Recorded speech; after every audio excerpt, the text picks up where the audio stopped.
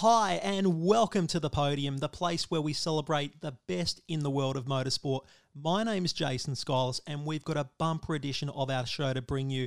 We've got some very special guests joining us on this edition of the Podium. We're going to be talking with supercar driver Shane van Gisbergen about the Supercar E-Series, which took place a little earlier in the week. And we had races held at Phillip Island and Monza, so we're going to get his thoughts about that. And we're going to be talking a little bit about his career with him. We've also got Emma Notarfrancesco joining us to review the Australian Superbike Championship.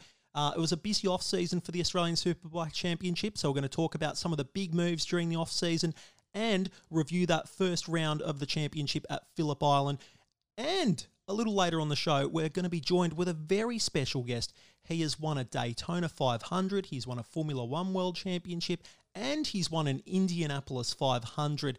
It is Mario Andretti, and Mario joins us a little later on the show to talk about the current state of motorsport and to reflect on his career. So it's a huge edition of our show. Right after this, we're joined with Shane van Gisbergen on the Podium.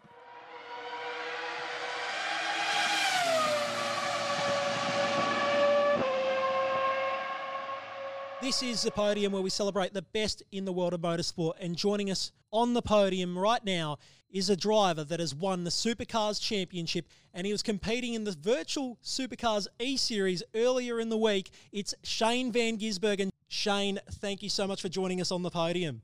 No problem. Now, Shane, what did you make of this first ever round of the official Supercars Championship E-Series race? Well, it was good to just do some racing. Obviously missing racing at the moment. It's pretty weird times in the world. So, to go racing again was good. Although there wasn't much racing from my end. It was a bit of a crash fest, but it was entertaining.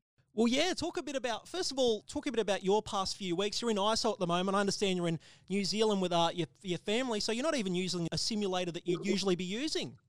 Oh, I spend half my time here in New Zealand, so it's pretty good. I ducked home on the Sunday of the Grand Prix weekend. I got home as quick as I could, been here ever since. So, but when I'm over here in New Zealand, normally I'm mucking around on the farm and hanging out with mates and stuff. I try not to be on the computer, but we're full isolation now. So, had to try and set up stuff before the isolation kicked in, and had mates and parts coming in from everywhere. But, got a simulator going. But, trying to stay outdoors as much as possible. Well, yeah, even your simulator setup's pretty awesome. You know, you have people that talk a bit about this just being virtual racing. I understand that you use a steering wheel that you used at the Grand Prix weekend in 2016, was it? Yeah, that was my first Red Bull win. So with Red Bull, they have a cool thing. Every time you win a race, you get a new steering wheel. So, I was lucky enough to get my first one and, had a few wheels since. Do you actually? That is fantastic. And what did you do in preparation for the big Supercars race? Because, of course, you've been on iRacing for quite some time, but what did you do preparing for yesterday's big races? Did a little bit of practice or a fair bit, because I normally do sim racing just for fun with some mates and stuff. And, there's obviously a little bit of pressure actually from Red Bull and Triple Eight to do well. So I put in a bit of effort to take it seriously. But, we'll just crash fest. So next week I'll have a different attitude, just race for fun and just try and enjoy it. Well, let's talk about some of those races, of course. We had the first two races at Phillip Island.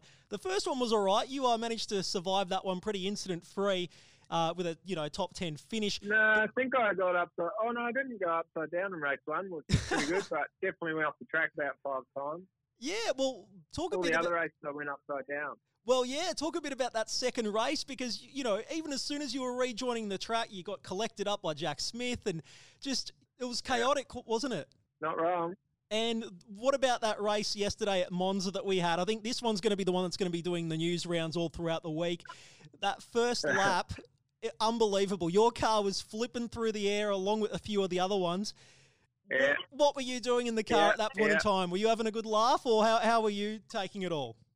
Yeah, I was laughing, and I just thought how stupid it must look. We're all thought we're having a fun race, but it's just a crash fest, which is fun as well, but that'll get old pretty quick. And, I think we've got to represent everyone well and do some good racing.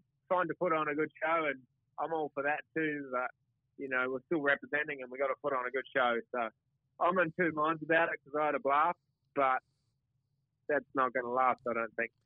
Well, you got the next races coming up at Silverstone and Barcelona. Silverstone, of course, you've had a lot of success there, actually behind the wheel of a car. What do you make of the next races next week coming up? I haven't even thought about it, to be honest. But yeah, I like Silverstone. I've raced there a couple of times. It's a really awesome track. And then Barcelona, I don't know it. So yeah, I'm going to have to learn a new track this week and try and be good at both.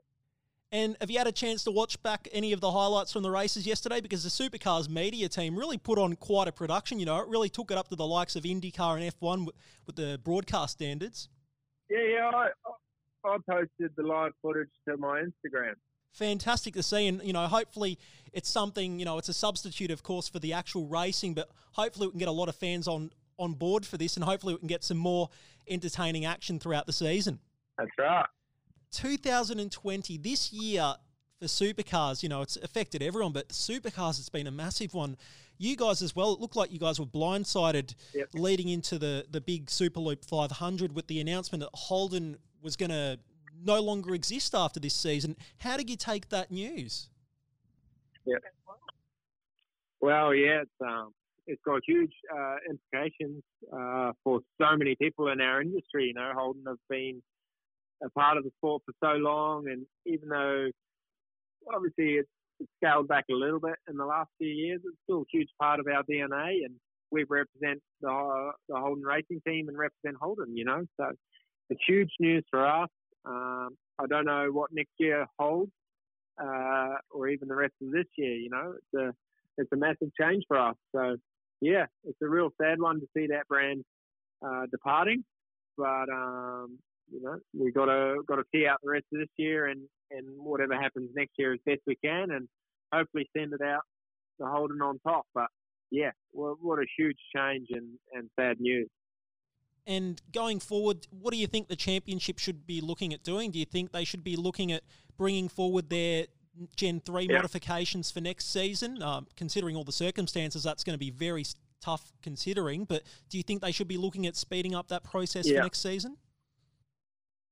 Well, I think, with the talks there, what I'm hearing and going on, Gen 3 is going to be hopefully a lot more similar now, but with the top of the roof line a little bit different on the cars so we can accommodate more body shells. And then hopefully Gen 2 and Gen 3 can race together with the aero testing is much closer or much better system now. I think there's a way of getting the cars much more equal because obviously a low roof line is hard to get the center of gravity right, hard to get the drag right on the cars. But, that's probably the most cost-effective way. And that's the best way to get other manufacturers and body shapes in, because the limit really is the roll hoop. You see how shit the Mustang looks and how stretched it looks to get on the car. But when you see a Mustang on the road or even the safety car, it's a pretty good-looking car. But they can't make it look good with this roof line. So hopefully Gen 3 is not a big change. Hopefully they do some stuff to accommodate different engines. We had a 6-cylinder twin-turbo motor, GM motor, and it was just a bit highly stretched to make 600 horsepower, So if maybe the horsepower came down a little bit, took a lot of drag or air off the cars to get the speed back, that's more important to me, and I think to most fans. You want the speed, you want the rawness, you want the sound, and we've got to keep that DNA there. The cars are so much faster now, but the racing's not much better. So yeah, for me, I think we need to get all the downforce off the cars. They tried to do that. Well, they said they were going to do that this year, but the downforce levels only back to what last year started with. We increased our downforce last year to match the Mustang, but now we're back to really what we started with. So it's not much different, unfortunately. And with the Goonies on the cars, the racing, the cars are hard to follow. So for me, I'll take a lot of downforce off, make Gen 3 adaptable for the rules, and then try and get other manufacturers support in and other engine plants and everything, and just try and make the racing good again. Make things much more simple and make the sport what we love again. There we go. Some excellent ideas there from you, SVG. Hopefully the Supercars Championship takes on board some of that advice, because excellent stuff there, and I'm sure a lot I make it sound so yeah, I make it sound so simple, but I'm sure other people will try and be complicated and line their own pockets. But to me, it's pretty simple. Yeah, well, yeah. Look, hopefully they take on board some of those things that you've put forward there. We have had a few races in 2020. Luckily, we've had a few races this season. Talk about your Superloop 500 weekend. Yeah. Oh, shit, I actually don't remember it too much. Saturday I didn't qualify that well, I don't think. And yeah, as I said, I was excited, under the impression that we wouldn't have, as much downforce, but really it was harder than ever to follow. So the racing was a bit lackluster at Adelaide. So hopefully they're going to make some changes to take the air off the cars and make them easier to follow. But certainly it was interesting with the control shock absorber, which I think is an awesome addition. It really leveled the field, but the quality of it was a bit average. There was a lot of component failures and stuff. But it's pretty good that we've all got the same issues now. The cars move around again. I think that's really cool. And it seems to be a big leveler. The qualifying was as close as it's ever been. So, both at Adelaide and Melbourne, it was really close. Yeah, definitely. And just before that, you had the Bathurst 12 Hour this year. Another podium finish for USVG. Yeah, we really struggled. Our car, Triple Eight's quite new to GT racing. And I myself, we couldn't find the setup that made our car fast enough. And the European teams that run the Merc are really on it, and their drivers. And Jamie and I just struggled just a little bit to match them for pace. We had a German driver helping us, Maximilian Goetz, and he was really helpful. And the way he drove the car, I learnt quite a lot off him. And we just didn't quite have the pace. But through a bit of luck and a couple of errors by other teams, we managed to get a podium, which was really cool. Well, yeah, do you see Triple Eight expanding to do more GT racing in the future? Yeah, definitely. We've been racing in Asia last year. I did the Asian GT Championship with Prince Eamon, or Jeffrey Ibrahim as he races as. And, what an awesome family. So, yeah, it was his first ever season racing, and he got a GT3 car. So, yeah, it's been a cool learning experience trying to coach him, and where our experience is getting better and better, and he's getting faster. But, I think that's what Triple Eight wants to do. We'll keep in supercars always, but, getting to do these big races and Bathurst 12 Hour all in Asia, it's a really cool experience, and, Roland loves that racing. Well, yeah, it'll be fantastic to see. Now, let's talk about that Grand Prix weekend, of course. It was one of the weirdest weekends in I think, motorsport history, really.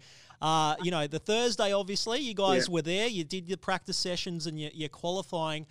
And then, of course, all things changed rather suddenly for the whole Grand Prix circus that was there. Talk a bit about your experience for the Melbourne Grand Prix weekend.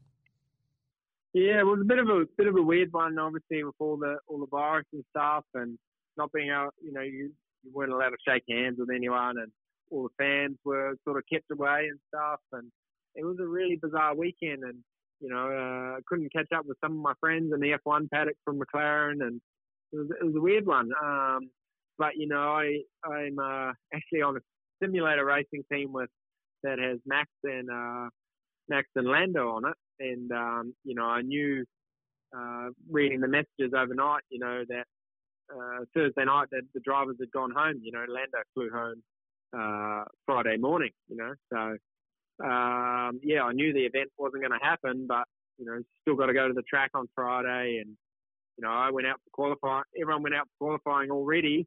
Walked out there, and I was probably one of the only drivers in my shorts and t-shirt. They were just fiddling.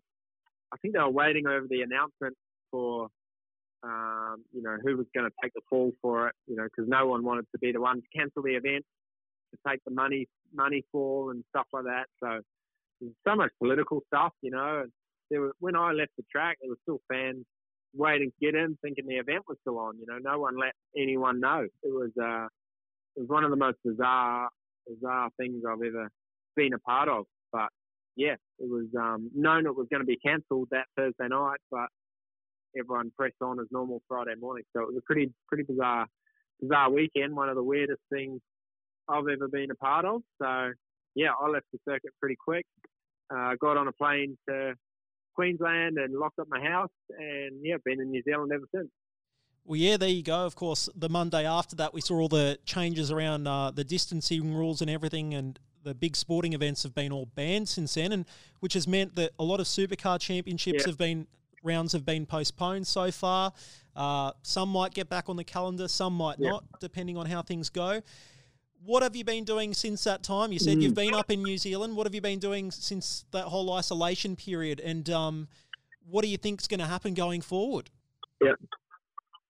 Oh, mate, my guess is as good as yours. Everyone's just speculating at the moment, talking about races in June or July, but we really don't know. So you just have to trust the leaders of the countries and, you know, do what they say. So, yeah, I've been in full isolation since I came here, just living at my folks' place. And, you know, I've been trying to train every day and just mucking around on the farm and, yeah, trying to just keep focused and just chill out, really. So it's been a good time for that. But, yeah, so much uncertainty and, yeah, I certainly miss race cars and a lot of friends in Australia, but, you know, it's just time. You got to go through the right things and you know, trust people that are going to fix this virus thing we got going on. But, yeah, pretty sad times, really. A lot of people missing sport. So, yeah, hopefully it's all over pretty soon. Yeah, let's hope so. Well, motorsport has been one of those sports that has fortunately managed to do something about it with this long layoff, obviously, with E-Series racing, of course. You've got IndyCar that's doing an awesome job with their championship. Formula One has started the past few weeks. Your mate Lando Norris is competing in the Formula One at the moment. And in supercars, of course. What do you think where do you think E-Series racing sits in the landscape of Australian motorsport? And yeah, talk about your experiences with E-Series racing. Like, you know, like you said, Lando Norris, Max Verstappen, you've driven alongside. What is it like for you, and where do you think this is going to be for the future for motorsport? Yeah, well, I got a pretty good simulator and stuff that I use, but I just always use the simulator for fun. I don't get anything out of it for driving technique and stuff like that. And I just like getting on, racing with my mates and having some banter and doing some fun races. But you know, there's E-Series going on. I've had to take it serious and get data and stuff like that and be fast. But so I don't really enjoy it as much. I just like playing a simulator to play with some race cars, you know. So, but it has its place at the moment. We're lucky as sport, you know, watching, you know, a rugby player press some controls and play on the computer against his mates probably isn't as entertaining. We can, you know, sit in a race-like position and same controls and be pretend race car drivers on the interweb. So it's pretty cool. And I think there's, you know, the first round of supercars was a bit of a fail. It was really entertaining and a good time, but there's a lot that they need to improve for round two to try and make the racing better, you know, and only have the odd crash, which looks awesome, instead of, you know, 3 every lap. But yeah, it is what it is. But, you know, that's what we got at the moment. That's all we have. So, as drivers, we have to represent our sponsors still. It's great that they put it on. It's great TV production and it looks pretty cool. But yeah, it's all we have in this time. So, and the good thing is I can go and jump on a race and, you know, Joe Bloggs on the other side of the world or in Australia can smoke me. He can come and race and beat me. So yeah, it's pretty cool. Oh, it is. Well, yeah, like we said, it's a great substitute while we wait for the proper season to get underway again. Another great moment this year from you, Gizzy, as to come at the Superloop 500. At the end of the race, unfortunately, you had an issue with the car and Cam Waters had to give you a ride back to the pit garage. Awesome stuff. Yeah, Talk us through that. I probably thought before I did. I probably thought before I thought. I jumped in the wrong brand and the wrong energy drink. So, yeah, but it was cool. He gave me a lift back. I was changing gears for him and mucking around. So it was a bit of a laugh. But, yeah, it was gutting that day. We had a fast car, should have won the race, but had some issues, couldn't get the fuel in because of the fuel tank collapsed, and then the suspension ended up breaking. So we had a lot of issues that day, but, yeah, got back to the pit safe, which was good. Yeah, well, yeah, it was another iconic moment for Australian motorsport, and hopefully have more similar moments like that, regardless of the brands that you guys might be representing, of course, the rival brands. But, a lot of banter as well. That's the other good thing that we've seen the past few weeks. There's a lot of banter between the drivers. Jamie Whincup, of course, was giving you one about your mustache the other day, saying that you look like Ned Flanders at the moment, Gizzy. Yeah. Is that something that you're going to stick around with the mustache, or are you going to just get rid of that soon? No, I only had it for half a day or a day. I had it just for that interview for a laugh, and then I took it off straight away. So it was pretty good. He got me good there with that call. So I'll get him back one day soon. Oh, fantastic. Well, just before we let you go, I'm sure a lot of people out there would wonder, you've driven a lot of cars over the years and have driven a lot of race car tracks. What is your favourite car and race car track that you've ever driven? Oh, favourite race car. Well, there's a lot. I always jump in a supercar, and it's the best racing and the best raw car to drive. So they're definitely on top of the list. But in terms of a race car, it was probably my Formula Ford's really up there. Well, I'm kind of adding three cars, but yeah, Formula Ford's up there, but also the McLaren 650. Like when that car was on song, it was just beautiful to drive. It was you're always on a knife edge. You had to enter the corner with a little bit of oversteer. The car had to be oversteery to get front grip because it was a rear engine. But yeah, the way that car floated into the corner and you could carry the speed if you got the entry right, it was one of the hardest but most rewarding cars to drive. And I think it was just an amazing looking race car. So yeah, that's probably my three favourites. And in terms of the tracks, I know that you're meant to debut at Le Mans this year, but unfortunately that's going to be changed. But yeah, favourite track. What's the favourite track? Yeah. Oh, well, again, I've actually got three. It's hard to narrow it down. Bathurst is top of the list for obvious reasons. Then I've got Spa in Belgium with that Eau Rouge, and then the way the corners flow back down the mountain. That's one of the coolest tracks. And then I've got Highlands in New Zealand, which has basically no straights. It's got all the famous corners in the world in its layout, and a figure eight type system over a bridge with a jump, and yeah, that's a proper driver circuit. So, yeah, got my three favourites there. A very picturesque circuit there as well. It'd be awesome to see a supercar racing around there one day in a championship round. But, yeah, it's been an awesome career so far, Shane.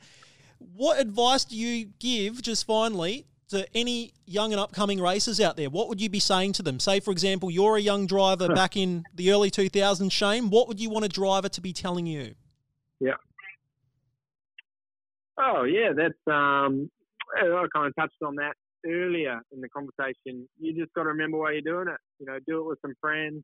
Always have fun, and if you don't enjoy it, don't do it. But, yeah, always go to the racetrack with a smile on your face, and regardless of the result, try and leave with one. You got to find ways to enjoy it, and, if you're struggling for sponsorship, or money to move forward, in my opinion, I find some of the young racers or guys coming through are just boring. They say the perfect thing, they say the right thing, thank their sponsors, do the same things, but they're all the same. You got to do something to stand out. You got to drive crazy on the track, do crazy moves, pull it off, and not dangerous stuff, of course, but you got to find a way to stand out and get people on board with supporting you. So I think I did that, or still do that sometimes with my driving, but yeah, that's my advice.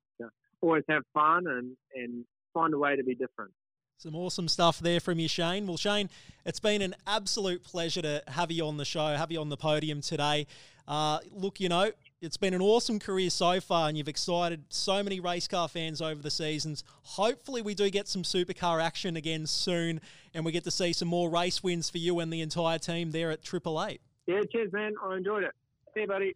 There we are, Shane van Gisbergen talking about his career in motorsport. If you want to catch the extended interview, it should be up on our podcasting platforms where Shane talks in great detail about so many highlights of his career. Right after this, Emma Notarfrancesco joins us on the podium.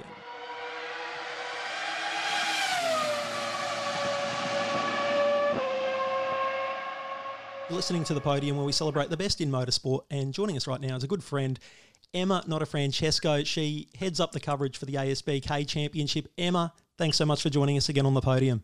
Thank you very much, Jason. Thanks for having me back. How have you been, Emma? I understand that you're in ISO at the moment. Yes, I had 14 days to myself because at probably the wrong time I went to New Zealand. I was filming for a TV show that I've been working on, Which Car, Channel 10. And of course, when I got back, I had to stay home for 14 days. But yeah, like everyone else, just trying to keep myself busy, going a little bit insane, and watching back on whatever I can motorsport-wise. Luckily, I've got KO and Fox Sports, and as I said, just trying to keep busy. Well, fantastic. Well, let's talk about the 2019 ASBK Championship before we head to this season. What a season. We had Mike Jones come from nowhere, really. I think going into that season, no one really was expecting much from him. And then Troy Bayliss had his big crash, obviously, and he stepped into the Ducati role. And talk us through that season. Yeah, that was honestly one of the most competitive seasons we've ever seen in the championship. And yeah, as you said, Mike Jones took over from Troy Bayliss, massive shoes to fill. So there would have been so much pressure on a guy like Mike Jones. And yeah, he managed to do it, funnily enough, in the third last corner in that last race of the championship. So it came down to half a point in our championship. Never have we seen such close racing in ASBK. So it was a sensational season. I think it was, 25 points separating the top five in that very last weekend. So really great contenders. And I know that when we do go back to racing, we've got some amazing contenders in it yet again for 2020. So yeah, 2019 was sensational. And as I said, can't wait to go racing and see it all probably happen yet again. Talk about, those final few rounds of the championship with Mike Jones battling it out with Troy Herfoss and Wayne Maxwell coming to blows as well at some points of that championship. They never stopped, those two. The greatest rivalry we've seen. And I think there was even a few conversations in the first round. I always get my cameraman to watch what those two are doing at Parthame. No matter what, something's always going on with those two. They're friends one round and then they're foes the next round. So it's always fun to watch. But it's always great to see those two battle it out on the track and behind the scenes as well. We were excited to see Wakefield Park because Wakefield Park is actually Troy territory. Wayne dominated in the very first round at Phillip Island, which I know that we'll get to shortly. So, yeah, it was going to be very interesting to see what was going to happen at Wakefield Park. But, it was great to see Wayne Maxwell, Troy Herfoss, Josh Waters was in the mix in that first round as well. So, yeah, these guys, while they're friends behind the scenes, they're also quite fiery. So they don't hold anything back down at Parthame, which is always fun for the fans to see as well. Oh, it sure is. And talk about some of the changes during that off-season. We had a few big-name riders moving along to different teams. Yeah, it was one of the silliest seasons I think we've seen. So obviously we saw Suzuki moving on from ASBK, which I'm sure it's not the last we're going to see from them. We do have them still putting money into privateers, which is great. So Wayne Maxwell, Josh Waters, unfortunately, were left with our seat. I knew we were going to see them back in the lane. Wayne Maxwell has teamed up with Craig McMartin. He's now part of the Boost Mobile and K-Tech team. First time we've seen him on a Ducati. He came out in testing and was super, super fast. So it's not Mike Jones who's the only one on board of V4R now. It's also Wayne Maxwell. Josh Waters only launched his campaign in, I think, the final week prior to Phillip Island. So I knew he was coming back. In what capacity, we weren't sure. He's still on board a Suzuki GSXR, JW Racing, and he did a stellar job in the first round. He had 2 podiums. So both privateers. Another privateer moved from factory team, Daniel Felzon, moved from Yamaha Racing team. He's back on his Cat, so still on Yamaha, but he's back on the Cat that he raced and had a lot of success with in 2018. So it'll be interesting to see what he can do this year. We also saw Glenn Scott still on a Kawasaki, but he took the second seat at Kawasaki BC Performance. So he's lining up against Brian Starring. And we also saw Aidan Wagner, privateer, returning from injury. He had a great start to the year last year, and he took that second seat alongside Crew Halliday at the Yamaha racing team. So it was a real silly season. Yeah, we're seeing these guys like ex-champions like Josh Waters, Wayne Maxwell, sort of, privateer guys now. And it's certainly thrown a bit of a spanner in the works, and it's going to make things really, really interesting. Oh, it sure is. And, yeah, you mentioned Josh Waters there. I think he's on a bike that's a few years old as well. He just pulled it out of the garage, I think, from... Yeah, he's got his brother working alongside him still, Brodie Waters. And, he was telling me a bit of a story about, getting it all together. And I think there was a moment there he said, can we do this? And you kind of knew that he had to. But there was no way that he was going to stop now. He still did really well last year. I think he finished 4th in the championship. And he was talking about the fact that, these privateers, what they do to get their bike onto that grid. I mean, they all have full-time jobs. They stay out really late working on the bike, making day trips down to tracks, long trips, like they're from Mildura, all these long day trips, staying up late, the amount of commitment that it takes to be a privateer and to be, not having that factory back support. It is quite a change for him. But, they're committed and they're ready to get out there and do it all again. And he, popped out there and got a pretty good qualifying position and landed 2 podiums. So well done to him. Yeah, and Wayne Maxwell, talk about that debut on the Ducati. Yeah, wow. So he came out, got his pole position, and, he just absolutely smashed it, 3 for 3 for the weekend.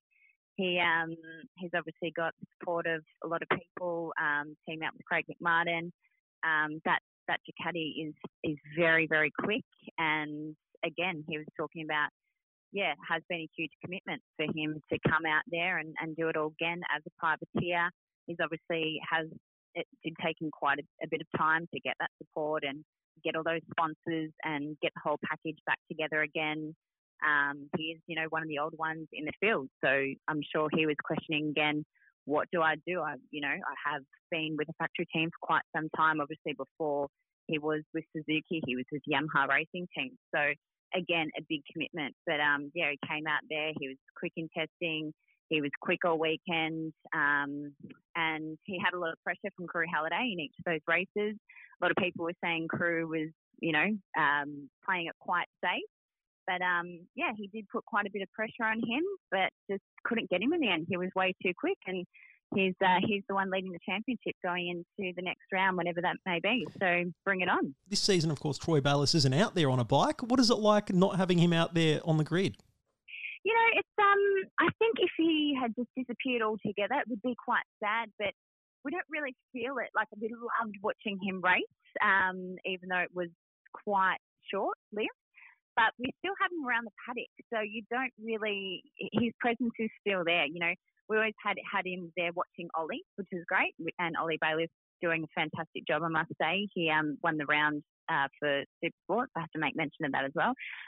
But you've also got him there, obviously, as part owner for Desmo Sport Ducati team. So it's like you never really miss Troy. You always sort of have that space there and that support of Troy being a part of the team. So I guess you don't have time to miss him, which is great. So he'll always be a part of ASBK and a part of the sport. Do you reckon we'll see him out there as a wildcard entry at any time soon, or not really? We thought we were going to see that last year. So we're going to have to push for it this year, I think. I hope. Yeah, well, hopefully we do get to see him out there again because, it's been an awesome career that he's had so far, and it's awesome watching him out there. For someone his age to still be able to compete with people half his age is just extraordinary, really. Let's talk a bit about the championship at the moment. So, we've got 5 different bikes taking up the top 5 positions in the championship. You've got a Ducati, followed by a Yamaha, Suzuki, Kawasaki, Honda. This is something that a lot of other championships aspire to.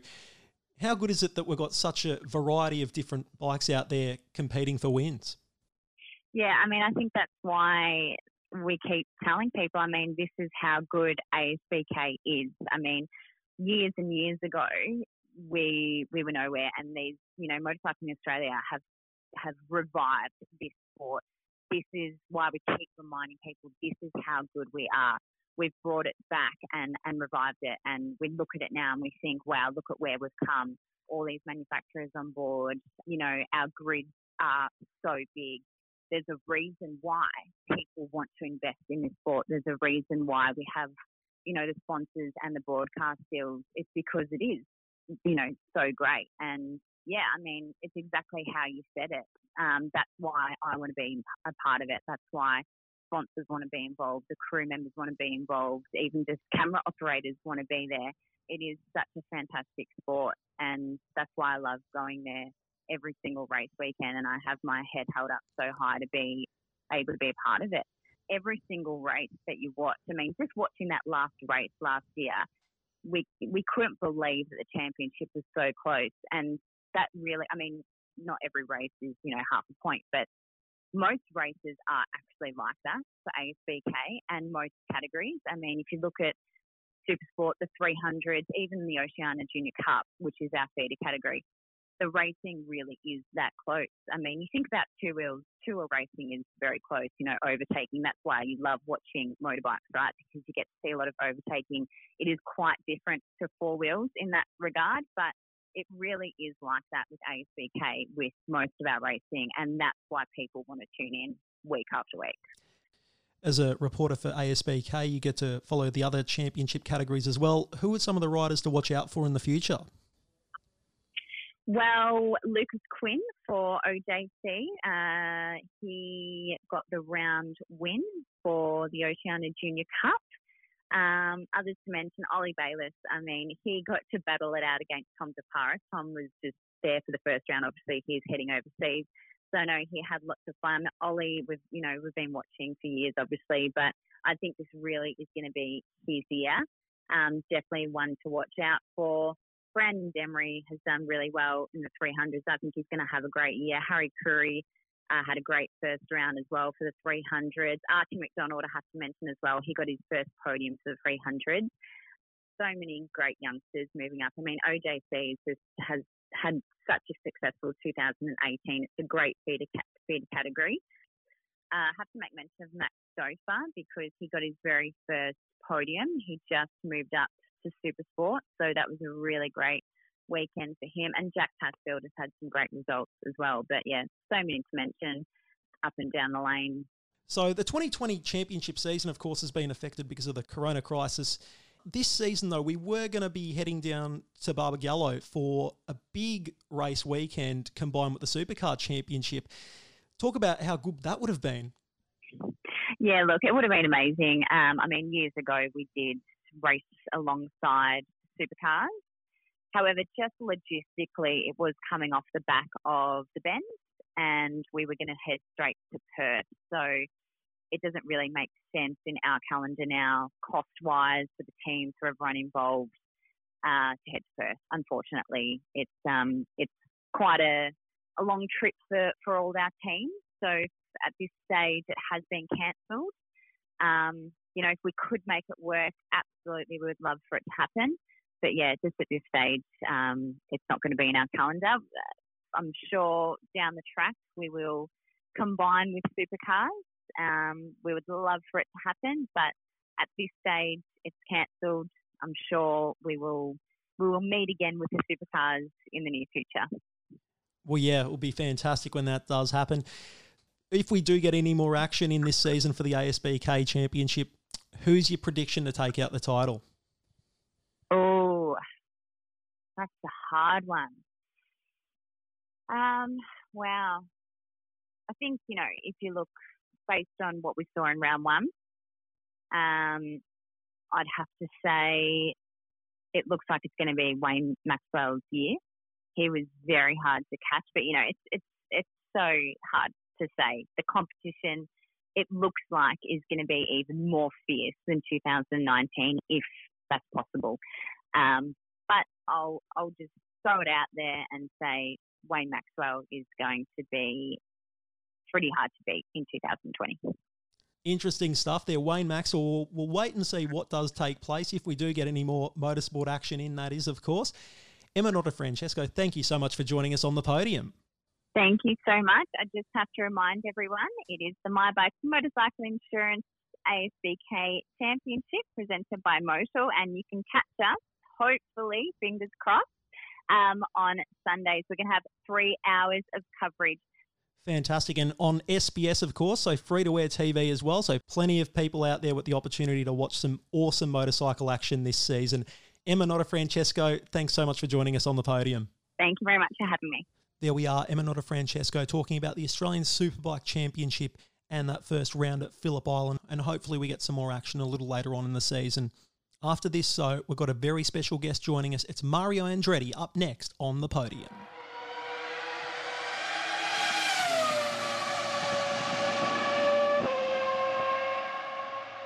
You're listening to The Podium, and right now on The Podium, we're joined with a very special guest.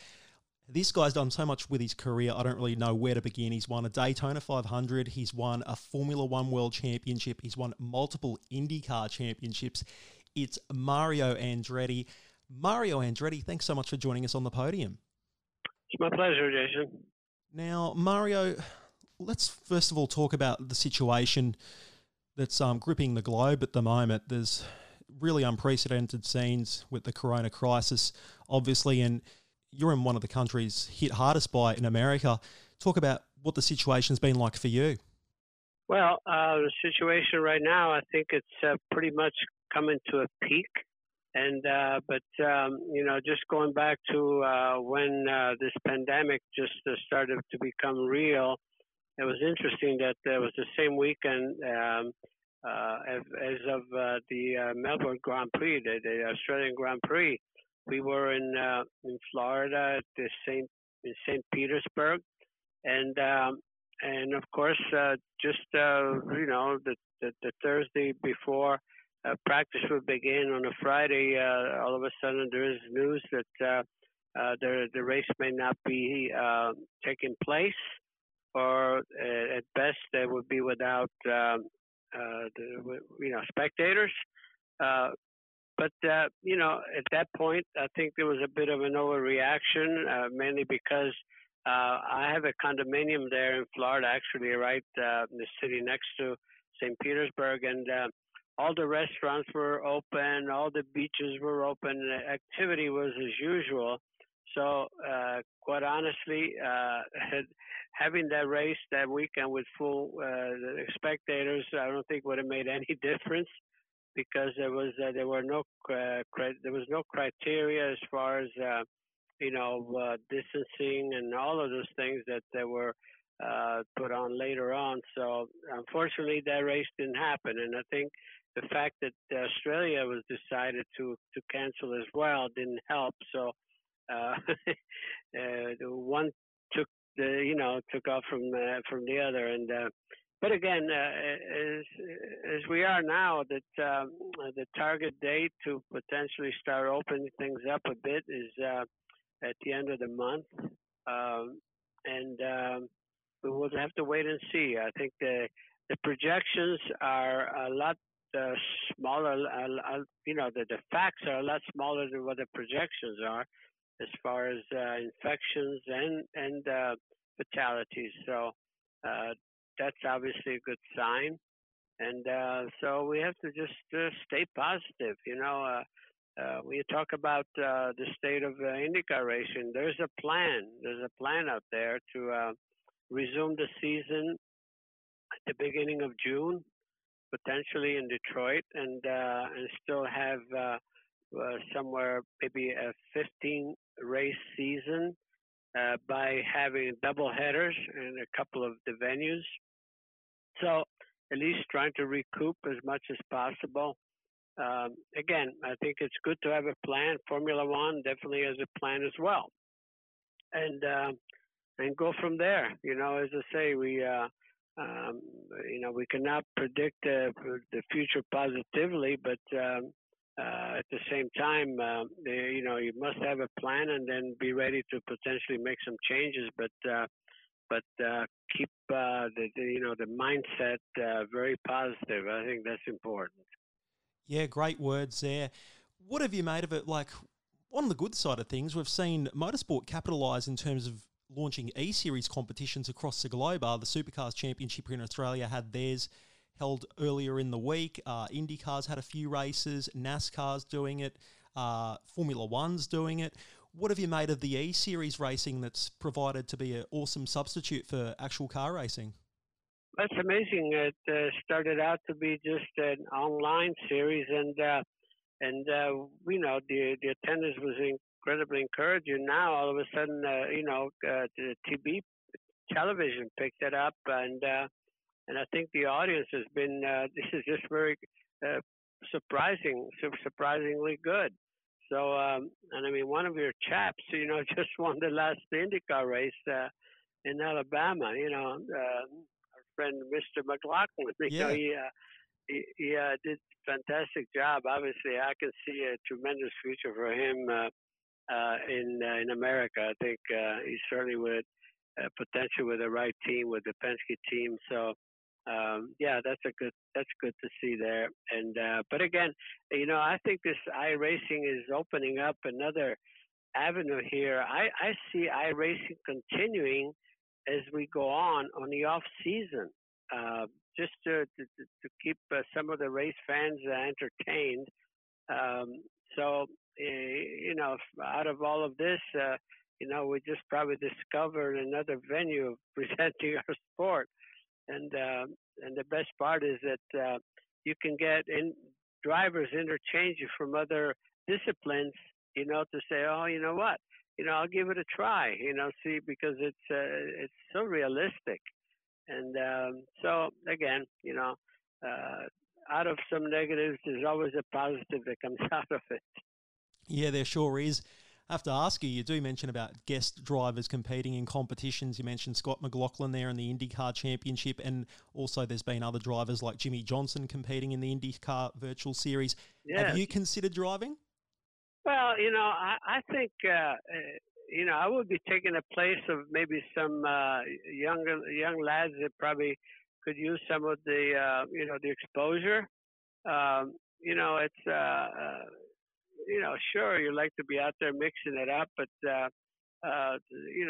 maybe the time will come. But at the same time, as I say, I don't want to push myself in there in any way. It's I think there are careers that sometimes could be revealed even from something like that. And so let the youngsters that have a future, have every opportunity, before, individuals like myself try to just go out there for satisfaction. You mentioned that you still have this love of watching all motorsports, whether it be Formula One, IndyCar and everything. What do you make of drivers like Lewis Hamilton, who is just smashing all these records at the moment? You've been around for many decades and you've seen all these awesome drivers. You've competed with them. You know them. Where would you say someone like a Lewis Hamilton ranks compared to some of these other greats? Yeah, it's, you have to just look at his career record. It's he's done what he needed to do. The thing about you also look at his choices and his opportunities. What it's been. I mean, he's always been with a competitive car. He started out on McLaren, and and he started winning quite early on. He was and being competitive, and then when he went with Mercedes, that's when Mercedes came alive, and he can thank Lauda for that, to steer him in that direction. So he has extremely competitive cars, but he knows what to do with them. You always measure up against a teammate, and he's been able to outdo the teammates, and that's why. He ranks right up there. He'll probably break. He's still young enough that he can still break Michael Schumacher's record for wins, and which I thought that would never ever be threatened in the history. But he just might be the guy to do it. He already did the polls, and so he has a very enviable career, no question, and more power to him. I like Lewis a lot, and he deserves it. certainly has worked for it. And looking at the future of motorsport, especially Formula One, who is the driver to watch? Who would you say the next big driver is? Well, I think the next stars that are going to be the real protagonists for the championship, you'll see Max Verstappen one and Charles Leclerc. I think these are two that are standouts at the moment. They're rare talents, talents like that don't come along, and I would love to see your own Daniel Ricciardo, in a properly competitive car, again, because there's one guy that I think his racecraft is second to none nowadays. He's overtaking and he's very, very clever, very quick when he needs to be, and he's another one that he's a bit of a dark horse, quite honestly. But there's the level of talent, in Formula One, again, just like Indy cars, is incredible. It's really very, very, I think, interesting and pleasurable to watch and see how it all develops. Yeah, and in the IndyCar world, who do you see as being the next big thing in IndyCar? I think there again, it's hard to just pick one, but if I had to pick one, a real talent to really watch that's Colton Herta. The young lad is he just turned 20, I think, and he won his first full season this past year. The two races that he won on pure speed, and I think the last race, especially with Scott Dixon and Will Power behind him, pushing him throughout the race. He was basically flag to flag, never put a wheel wrong, and that's the mark of a champion, future champion, no question. I'm extremely impressed with him, and so I can't wait for the season to just get going. Just to watch the likes of him, perform because there's a lot to look forward to. Yeah, well, over the course of many years, you've driven a number of different iconic tracks, driven a number of cars. What would you say your favourite track and your favourite car have been to drive throughout your career so far? Yeah, that's a question that I've never been able to really answer properly because I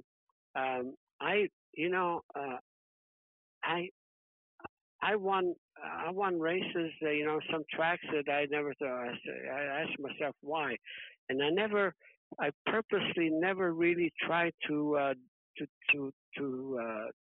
assess any. This is my favorite track. This is not, because if every track to me was my favorite, because to go there with a different attitude, I would be defeated before I started. And as far as the cars are concerned, I'd say I'm in love with every car that I want to race with. There isn't a single car, like a lot of people say. They point out, like Lotus 79, this and that. Well, there are other cars along the way that I won races with that I was totally in love with. So it's the only way I can put it is, every car that I want to race with, I could call that my favorite car. There you go. Very well said there, Mario. And, in terms of all these career highlights that we've discussed, which one is your favourite highlight, if there is a favourite career highlight for you?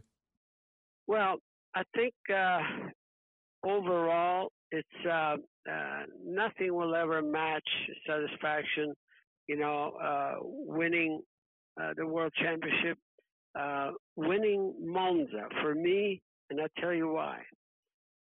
Because in 1954, age 14, is when Aldo and I, some friends from back in Lucca, took us to watch the Formula One race in Monza, and that's where the mold was cast for me, and that's where the impossible dream at the time, seemed like it was formulated. And for me to win Monza in '77, and then clinch the World Championship in '78, and quite honestly, Jason, I won in '78 as well.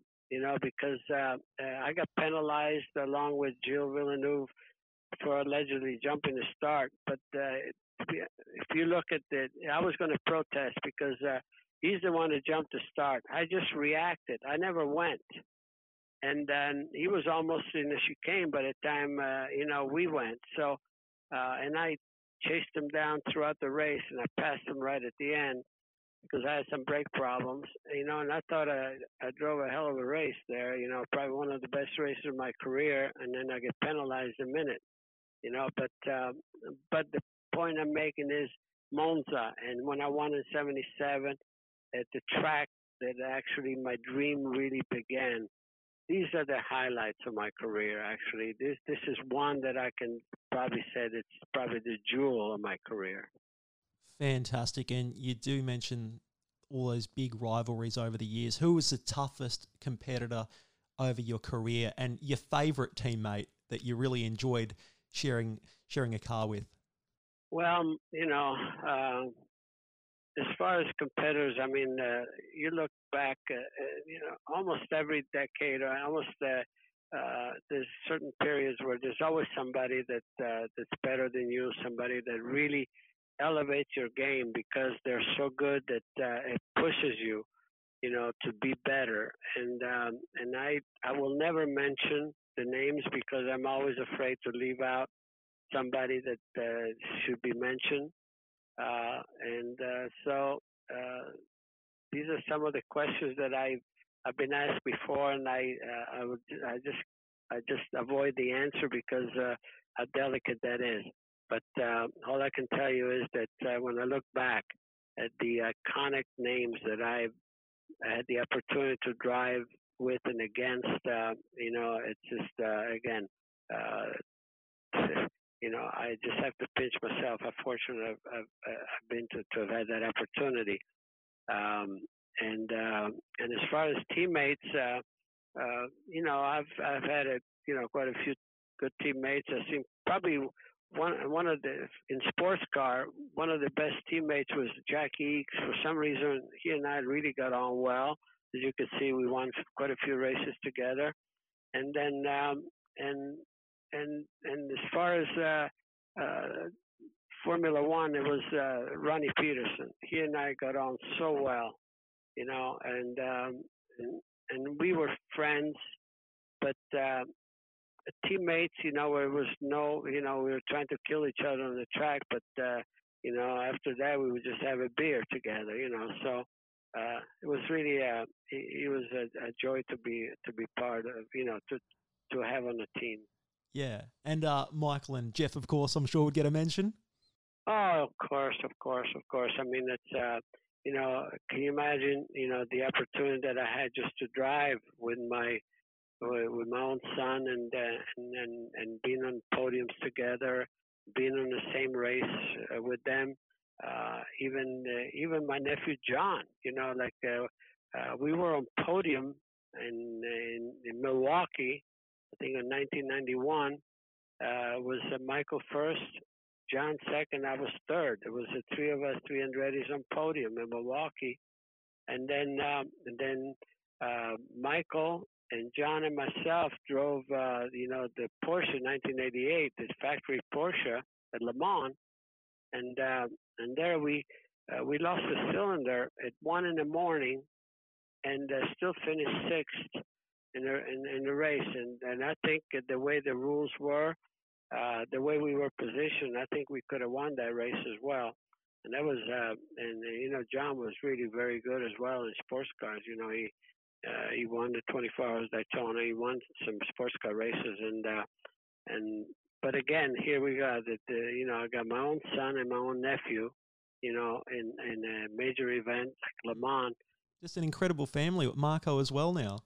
Yes, of course. I mean, that's the third generation going, so we have not seen the best of Marco yet, so we got a lot of hope there. Yeah, hopefully we do see Marco achieve plenty of success in his motorsport career. We've talked about your entire career now, Mario, those early days of, your passion for motorsport. If you were to give a word of advice to a young and upcoming driver now, what would you be saying to them after all these years of experience in top-level motorsport? Well, the only advice that I can give is if you have the burning desire and the passion to pursue this, pursue career of motor racing, it's never going to be easy. Just find a way. Never be discouraged. When I started, I never had a plan B. Never had a plan B, even though how impossible things seem to be. And unfortunately, I couldn't get any help even from my father. But you find a way. Just don't give up. And that's really that's the only advice that I can give, because that's the experience that I had in my own way. It just seemed like impossible, but you got to be persistent, have that mindset, and go, and it's going to happen. Some wise words there from you, Mario Andretti. It has been such a pleasure to have you on the podium.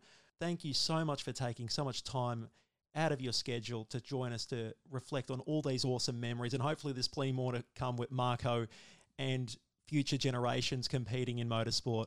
It's my pleasure indeed. Thank you for having me. All the best for everything, and hopefully we get to see you down in Australia at some point again. Okay, Jason, you bet. Cheers. There we are, Mario Andretti joining us on the podium. If you want to catch a very special extended version of that interview, it's up on our podcasting platforms, so tune into that one. We've almost finished up though. Right after this, it's time for the Podium of the Week. This is the podium where we celebrate the best in motorsport. It's time now for a segment we haven't done yet in 2020. It's the Podium of the Week. Yes, Podium of the Week time. So if you're new to this is how this works. We celebrate 3 performances from either drivers or teams from the past week in motorsport, and we do it in a top 3 format. So let's begin with number 3. Third position on the podium this week goes to Jack Le Brocq for winning his first ever supercar race. Yes, it was virtual at Phillip Island. However, a great effort from Jack Le Brocq to get his first win. Position number 2. Position number 2 goes to a Formula One driver. It goes to Charles Leclerc. He made his debut in the virtual series just the other week, and he blitzed the competition. A driver that doesn't do very much sim work, so it was great to see him in the competition, and he just blitzed the entire field. So he gets position number 2 on the podium. And time now for the top position for the Podium of the Week. Position number 1. The first position for the Podium of the Week goes to a driver that has gone and competed in the virtual series in IndyCar, and he's had great success there. And then we saw him earlier in the week in the Supercars virtual series. He won 2 of the races. It's Scott McLaughlin. What a performance from Scotty. He has done it all in real competition and also virtually. So Scott McLaughlin, congratulations. He takes out the top position on the Podium of the Week. And that's about all we have time for this edition of the Podium. A special thanks to all the guests that have joined us on the show, for Shane Van Gisbergen, for Mario Andretti, for Emma Notarfrancesco. If you want to catch extended editions of those interviews, they're up on our podcasting platform. So we have those drivers talking at great lengths about their careers and reflecting in great detail about some of those career highlights of theirs. So tune into those up on our podcasting platforms, on Apple Podcasts, on Spotify, and on Google Podcasts. So tune into that. That's about all we have time for this edition of the show. Very special thanks to all the people that have tuned in. Catch you next time on the Podium.